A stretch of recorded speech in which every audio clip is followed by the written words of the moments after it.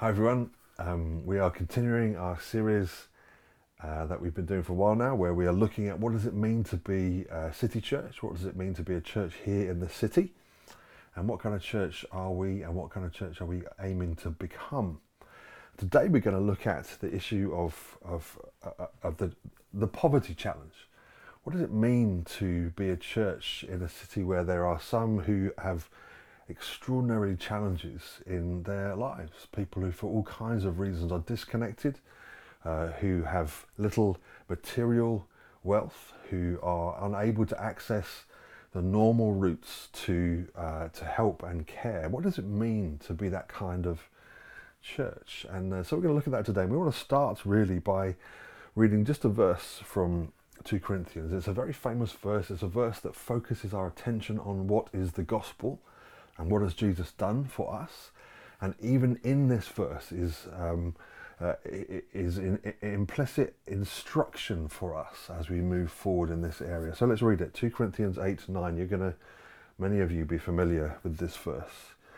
For you know the grace of our Lord Jesus Christ, that though he was rich, yet for your sake he became poor, so that you through his poverty might become rich. I read it again. For you know the grace of our Lord Jesus Christ, that though he was rich, yet for your sake he became poor, so that through his poverty you might become rich. So we see there was a substitution that Christ made, that he came from the riches, the wealth of heaven, the relational wealth, the material wealth, all the earth, everything is his. All of cosmos belonged to him. He was the inheritor of it all, the Son of the Most High God. And so from his riches he became poor. He stepped into this world that he had made. He became part of this story, and he took on flesh that was tainted by the sin around, yet he himself without sin. So he tasted the sin of those around him. He knew what it was to be in a sin-sick world. He ultimately died. Death came to Jesus. Astonishing. The giver of life tasted death.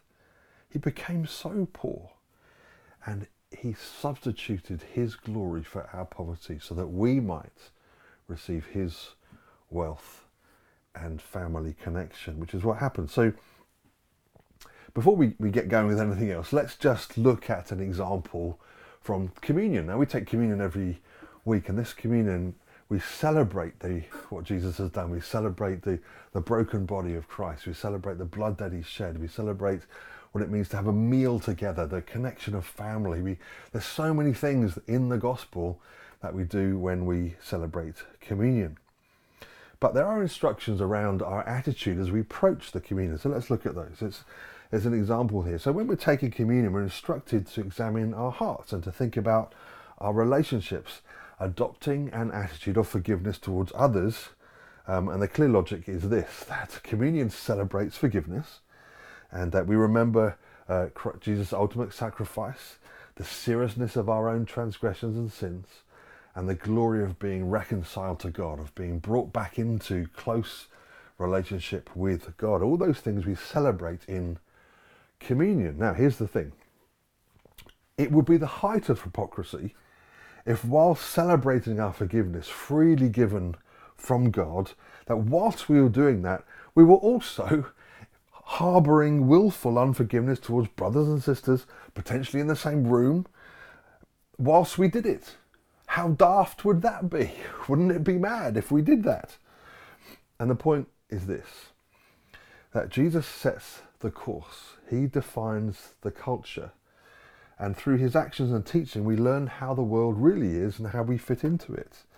And the process of what the Bible calls sanctification is where we become, practically speaking, more like Christ. In that process, we submit our ideas and thoughts to God and accept his lordship over us. And we do that by agreeing with the way he says the world is. So when he says it's about forgiving each other, we say, yeah, okay, I'll go with it. And so, but you might say, well, I don't feel like I want to do that. Actually, we say, no, he's my Lord, so I'm going to take steps towards forgiving, even if it's a challenge. And it might be a journey, and it will be for many. But we'd still do that. Why? Because he went first. He sets the course. He defines the kingdom. We'll come back to that a little bit later. Now, let's talk a little bit about poverty. I want us to think about this for a little while. What does it mean to be poor? What biblically comes under the banner of poverty? Does the modern idea of poverty tally with the biblical view? When we talk about poverty, are we talking about the same thing as the Bible is talking about? And I think we need to think about this for a while. Now, there is an international poverty index, and listen, it does include things like access to healthcare and education, but it also includes something which is probably where we land, which is it includes financial issues. You know, at what level does poverty kind of become a reality? And that's what often makes the headlines. And I think probably when we think about poverty, certainly when I've thought about poverty in the past, I thought, oh yeah, it's about, it's just about how little someone might have materially. Now, does that tally with the biblical view? So what does it take to become officially poor? Now, there's strange concepts, but we do need to tackle them because it's sort of out there in the ether. Now, the Bible broadly would have 3 categories for poverty. And let's look at those because we all included in some of these. The first is the one that we are familiar with that we just mentioned, would be this. It would be financial poverty, the lack of absolutes. So a lack of food, of shelter, of water, of warmth, of clothing. All these things would be under that banner of financial poverty. And the thing that I guess stands out, it's the easiest thing to observe, kind of thing that we'd be very aware of, makes the headlines in the news. And it's often shocking, and it's hard to imagine a life sometimes with that level of lack. But there are 2 other levels, 2 other kinds of poverty that the Bible is equally interested in. And the first one is this, is that of disempowerment, oppression maybe.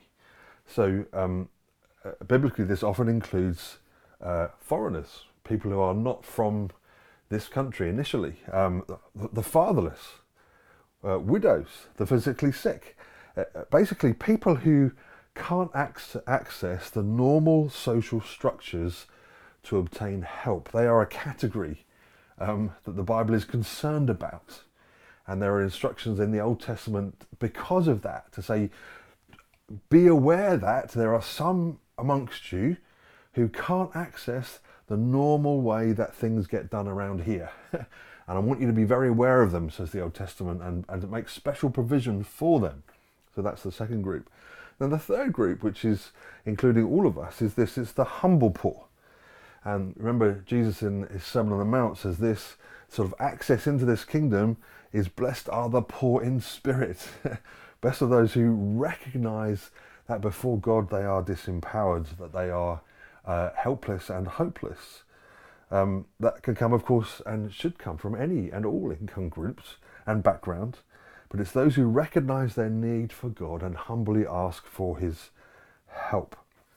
Worth remembering here that the Bible cultures knew nothing of government welfare systems, and yet into the Old Testament law, the way that the nation of Israel was supposed to function, were built all sorts of provisions for those in all of those, or at least the first 2 groups particularly. And this was with particular regard to agriculture, because that was how everyone functioned. Most of the people would have functioned as farmers effectively, and as shepherds as well. And so here we have instructions around things like gathering of crops. So when you harvest your crops, the instruction goes there in the Old Testament law, don't harvest right to the edge. Leave some, and you're leaving some for people who don't have their own fields. They can come and glean, which was the word that they used. You're basically going to give them some of your crop. You're going to leave it for them. They're going to have to come and gather it themselves. But don't just, shave the field to the edges. Leave some for those. And also with regard to vineyards as well. So when it says this particularly, specifically, don't go over your vineyard a second time when you gather your grapes. You're going to miss some the first time. Don't go through it a second time, but leave them for those who don't have any of their own. You might think, oh wow, okay. And that's how the care for those who are experiencing poverty and disconnection was built into the system of life for the Hebrew nation. But there was something else, most staggering of all, that once in a lifetime, every 50 years, there was a Jubilee year. And in the Jubilee year, if you know about this, I hope you're still staggered when I tell you, in the Jubilee year, all slaves were freed, all debts were cancelled, land was returned to its original owners. It was like a national reset. And we might have all kinds of questions about that. How did that work? And crumbs, what did that mean if you'd become wealthy? And anyway, this is what it did. Well, it did two things. Firstly, it meant that once in a lifetime, everyone got a second chance.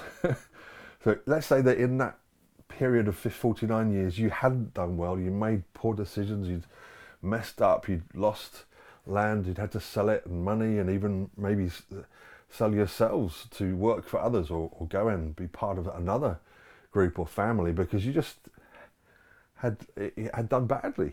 Well, there was a reset. You got to start again. And of course, it also meant for the other aspect of, you might have done incredibly well, become incredibly wealthy, and there was also a reset on that side too. And what it meant was this, that there was no multi-generational wealth building allowed. And so yes, the wealthy would still be wealthy after they'd given those things back, but they weren't becoming impossibly wealthy. It wasn't to the point where they could crush those around them. There was a reset. And of course, if you'd done badly, then you got another chance. And there were rules and laws around, if you made a loan close to the year of Jubilee, you had to take into account how many years left before the Jubilee when you calculated the return on your loan. All kinds of things were built into it like that. But what is it? This is the other thing about this Jubilee year. It was the gospel in action. It was grace in action. It was a reminder of what? That all of it belonged to God anyway.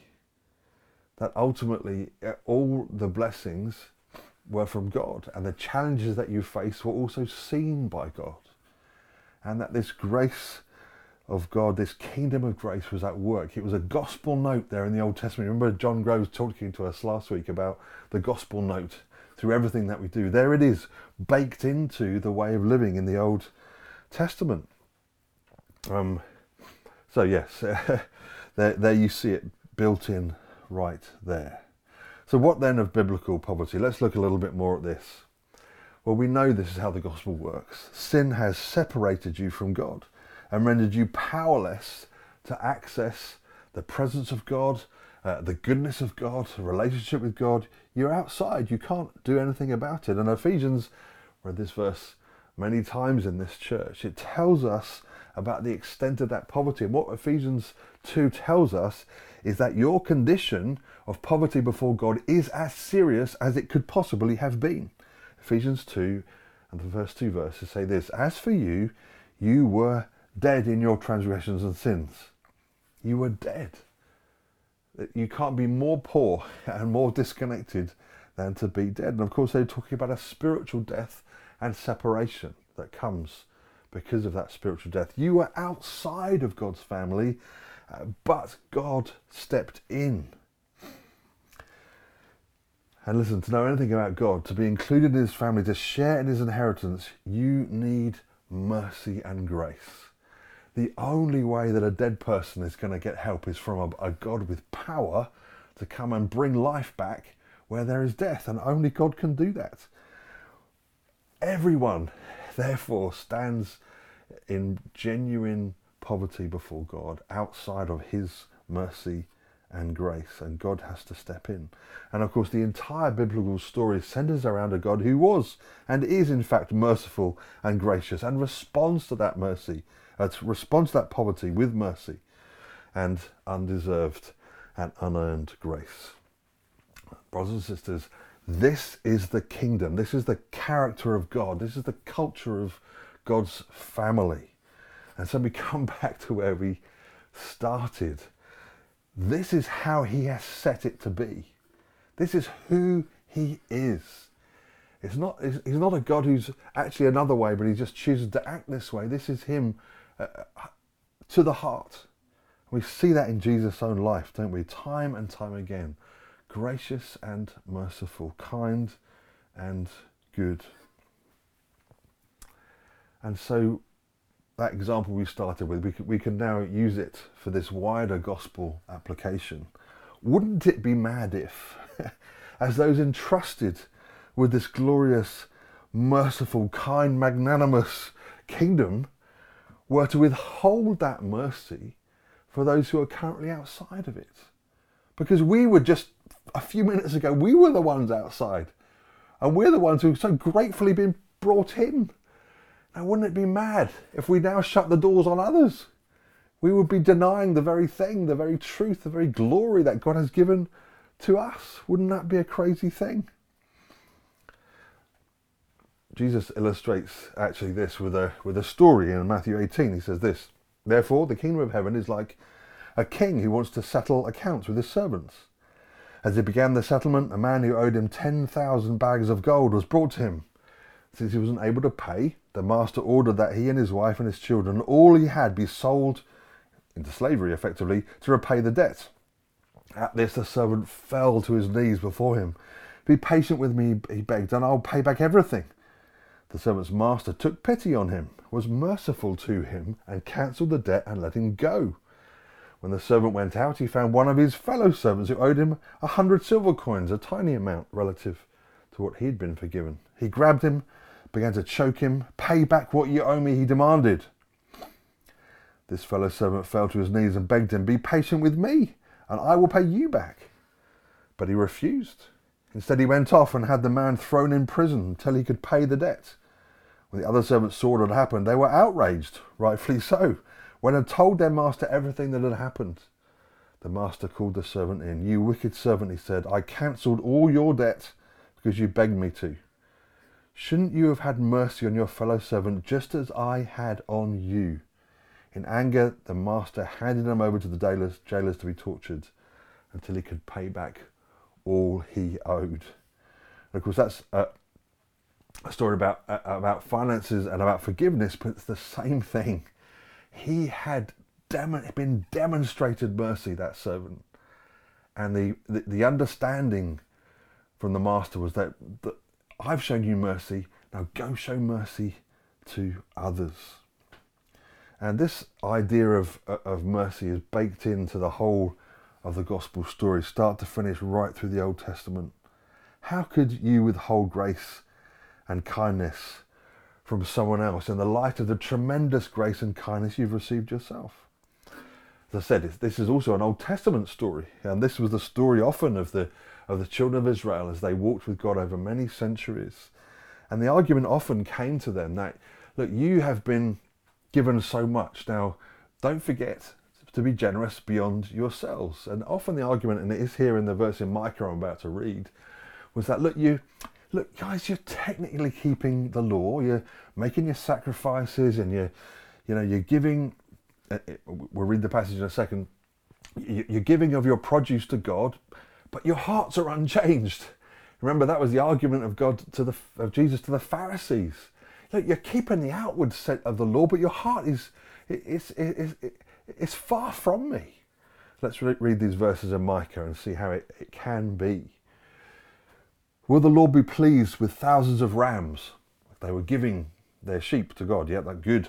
With 10,000 rivers of olive oil, they were doing the right thing with their produce. They were giving it. Shall I offer my firstborn for my transgression, the fruit of my body for sin of my soul? He has shown you, O mortal, what is good. So what is it that God's really after? And what does the Lord require of you?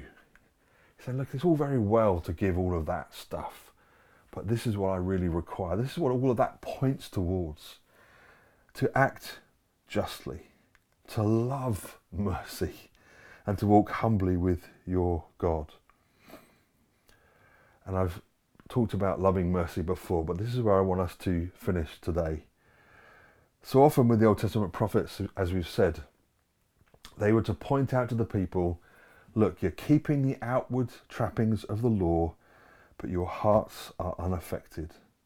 And this was very, very serious. So what is mercy if we're to love it? Mercy is a compassionate and forgiving attitude or action towards someone who has wronged or hurt you. is the act of showing kindness, compassion, leniency towards someone who is in a difficult or vulnerable situation, often without expecting anything in return. Mercy involves setting aside personal feelings of anger or resentment, showing empathy and understanding towards another person's suffering.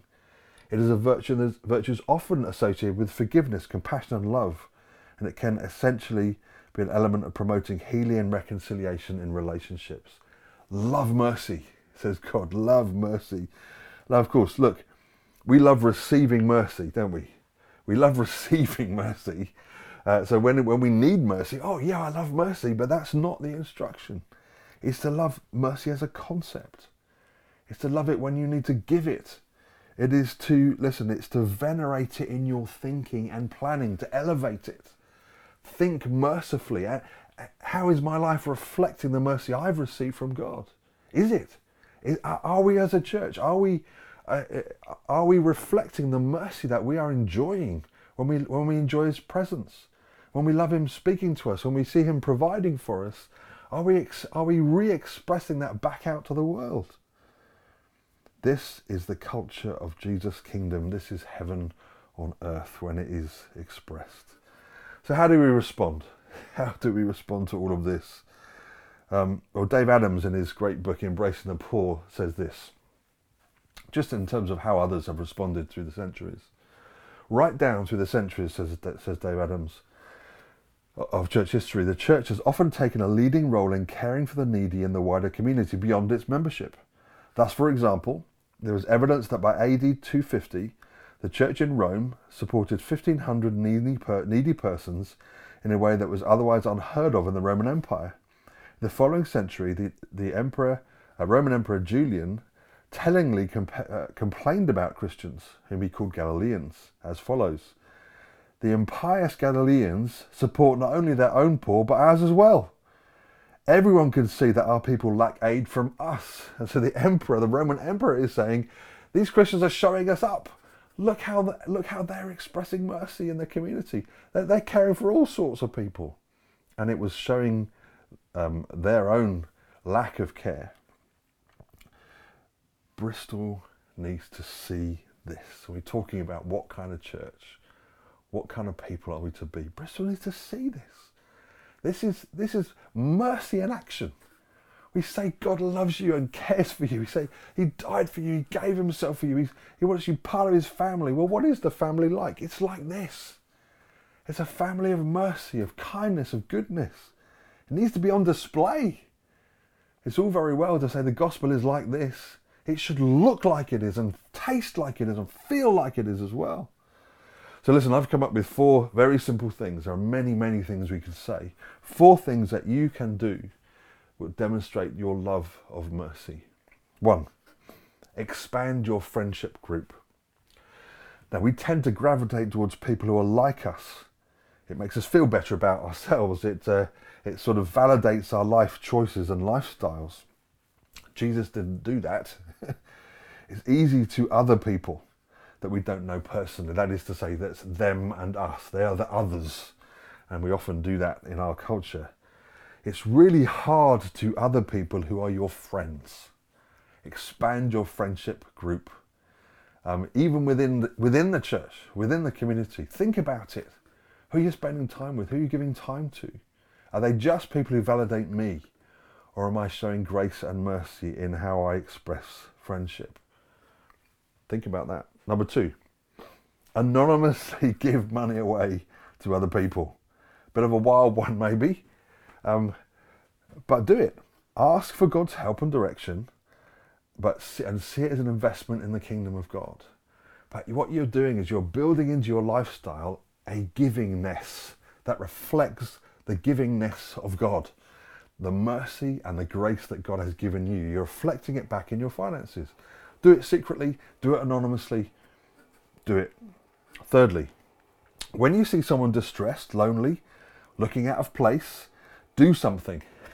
Now, that might be that you pray for them. Some of us are better than others at approaching people we don't know. And of course, we want to care for those people. Praying for them is a good start. Pray for them. Include them. Talk to them. Do it this morning. Do it on any given moment. Do it when you're out in the culture and in society at large as well. Do it at work. Do it at the school gate. Why? Because he came and found you. Came and found you. So we would go and find others. And then finally, fourthly, how do you show mercy? Serve on one of the many teams here in the City Church. Look to help the vulnerable. There are all sorts of opportunities in the church and out there in Bristol that other groups and churches are doing. Do something. Even if it's just a small start. Do something. Love mercy. Now I want to leave the final few words to the great German theologian Dietrich Bonhoeffer. In his book, The Cost of Discipleship, he reflects and says these words, talking about believers, he's talking about followers of Jesus. These men, without possessions or power, these strangers on earth, these sinners, these followers of Jesus, have in their life with him renounced their own dignity, for they are merciful. As if their own needs and their own distresses were not enough, they take upon themselves the distress and humiliation and sin of others. They have an irresistible love for the downtrodden, the sick, the wretched, the wronged, the outcast, and all who are tortured with anxiety. They go out and seek all who are enmeshed in the toils of sin and guilt. In order that they might be merciful, they cast away the most precious treasure of human life, their own personal dignity and honour. For the only honour and dignity they know is their Lord's own mercy, to which they owe their very lives. Father, we thank you that you are merciful and good and kind, that you have taken us out of disconnect and the poverty that comes with that, and you have put us into your family. We belong with a history and a future and a family that's international and goes back through time and reaches forward into eternity ahead of us. We thank you. That's what you've done. Now I pray, Lord Jesus, that we would be a people, that we would be families and individuals and a church that genuinely loves mercy. We love receiving it, but loves giving it too. That we would be a merciful people, that we would never lack in our desire to let Bristol know that Jesus is alive, that we want to help Bristol believe in this kind of kingdom. Help us to be that sort of church, we pray. In Jesus' name, amen.